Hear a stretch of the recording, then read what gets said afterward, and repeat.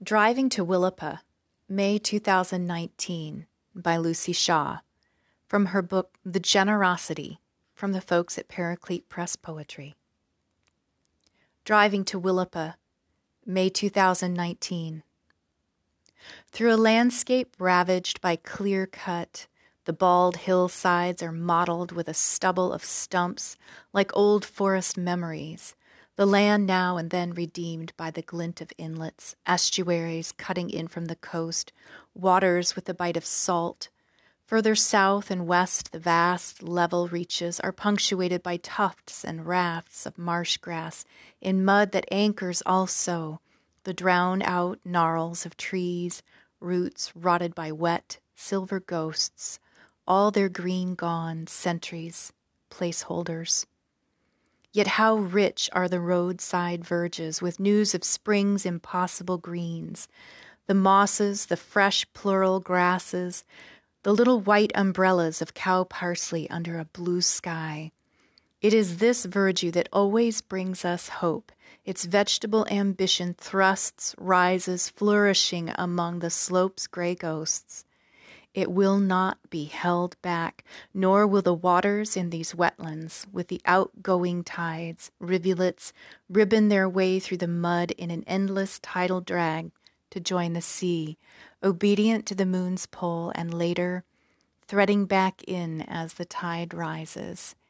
Nature will never be contained.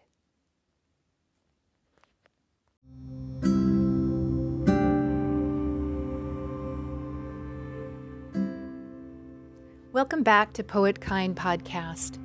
This week, I'm turning my attention to a recently released book of poetry by Lucy Shaw. The Generosity, from the folks at Paraclete Press, arrived in August, in the middle of this strange new way of living. Our lives have suddenly been reordered by something we have zero control over. We find ourselves at odds with our neighbors over the right and proper way to go about dealing with this unseen enemy. Our public health is more political and polemic than it has ever been. So what a gift to sit with her words, to inhale and exhale again, and absorb her words as a benediction of peace in the midst of all this uncertainty. With over 30 books to her credit, the majority of them being poetry books, the predominant characteristics, at least in the ones I've had the privilege to read, are her laser-sharp, unswerving observations, tempered by her prevailing gentleness.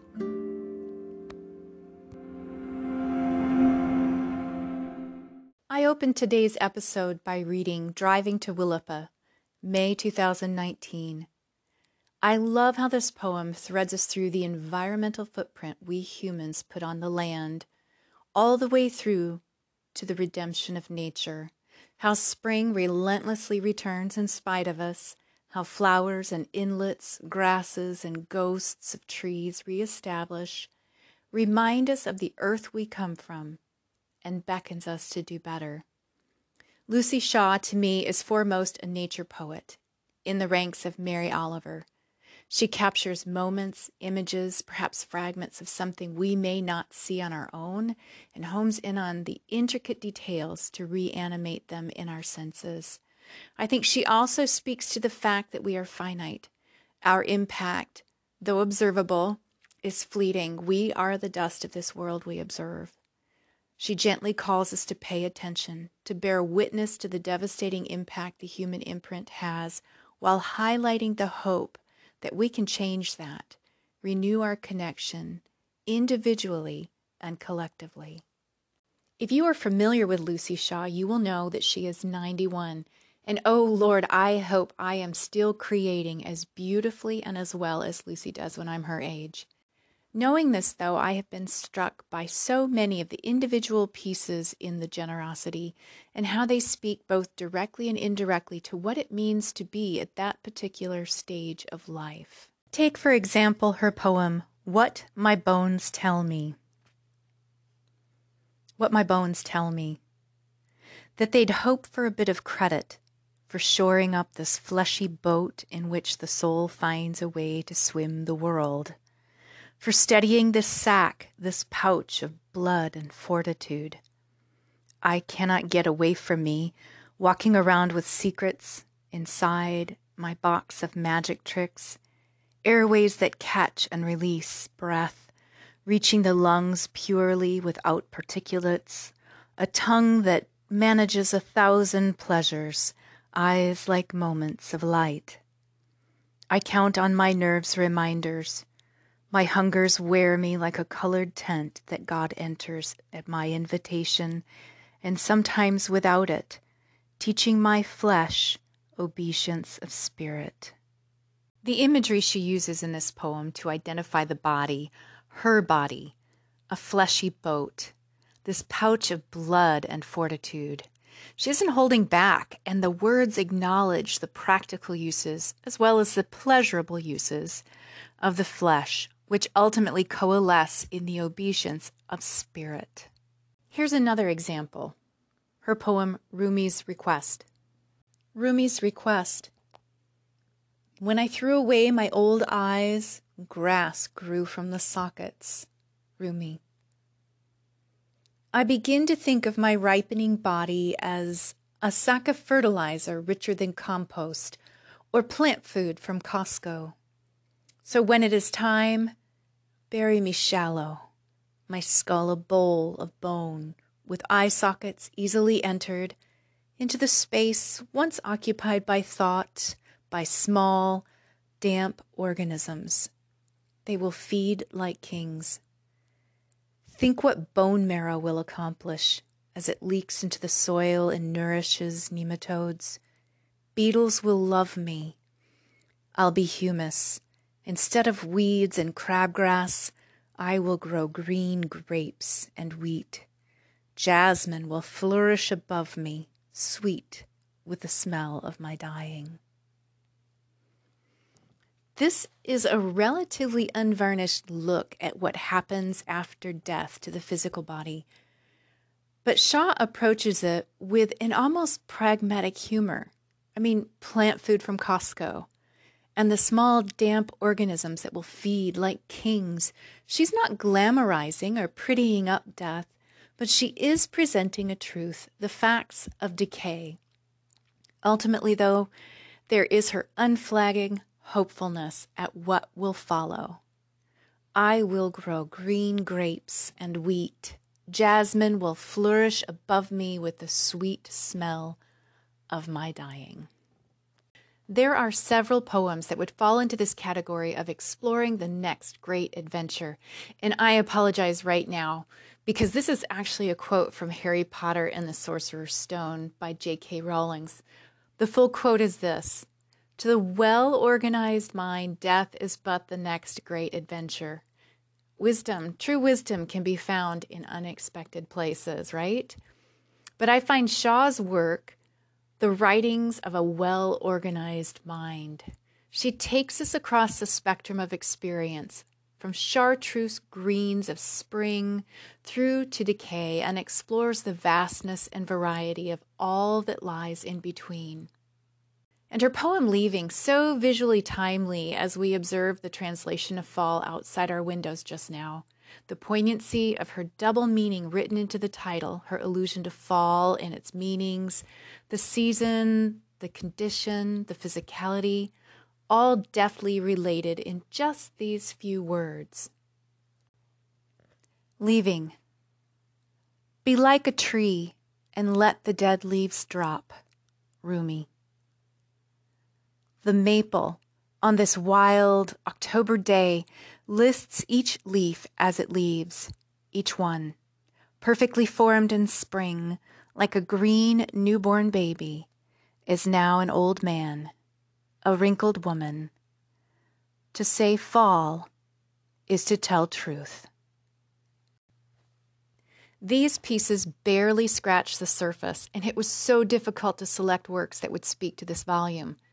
Throughout the generosity, Lucy Shaw invites us to slow our breathing, pay attention, and be reminded that even in the tenuousness and finiteness of our existence, there is a continuity, an extension of creation in both directions.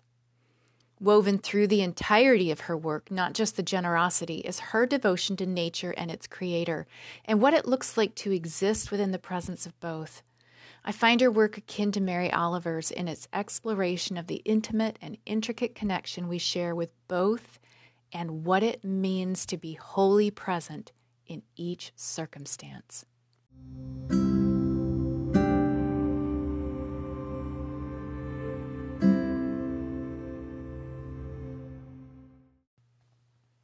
If you enjoyed the selections from today's episode, consider ordering a copy of The Generosity. Other poetry titles to explore by Lucy Shaw include What the Light Was Like, Postcard from the Shore, Adventure of Ascent, Field Notes from a Lifelong Journey, and Eye of the Beholder.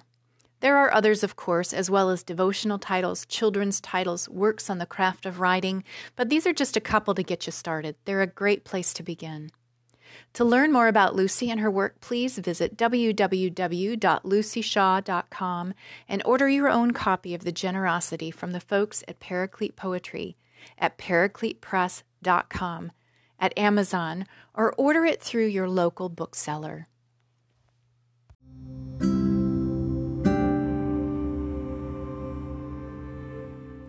I'd like to take a moment to thank the wonderful folks over at Paraclete Press for sharing a copy of The Generosity with me and granting me permission to read some of Lucy Shaw's beautiful work for you today.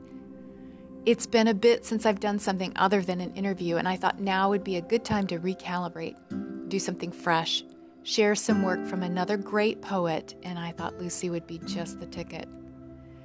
I've been turning to the quieter voices these days in an effort to refocus my own scattered thoughts. With all that's bombarding our eyes and ears and our bodies, it is hard to quiet our minds. At least quiet them enough to hear that still, soft voice calling us back to ourselves. I've also gone very quiet on social media, finding that little voice nudging me after only a few swipes through Instagram images to put my phone down. And Twitter, I stay off as much as possible, though I do try to show up and celebrate the successes of several Poet Kind alums when I can. It has been an unintentional experiment that has helped me expand my focus, make more room for the things that I really love, and it's given me the freedom of no and the permission to say yes when I know something is absolutely right. Consequently, my words are returning slowly, but they're there. I've also been in the studio, which is a good thing, kind of like prayer re-emerging after being so long away. What about you? Are you finding ways to focus away from the noise? I'd like to also thank you guys today for listening. I hope you're finding your way to doing what it is you have been uniquely created to do. I'd love to hear what you've been up to, what projects you're working on, where you're finding the good stuff these days. So much has changed and continues to change, but one thing hasn't, and that's our need for kindness. Kindness for each other, kindness for ourselves. Until next time, do the hard work of creating, write the words, paint the masterpieces, love each other, live kindly in the world, and I'll see you here next time. I'm your host, Susan Mulder.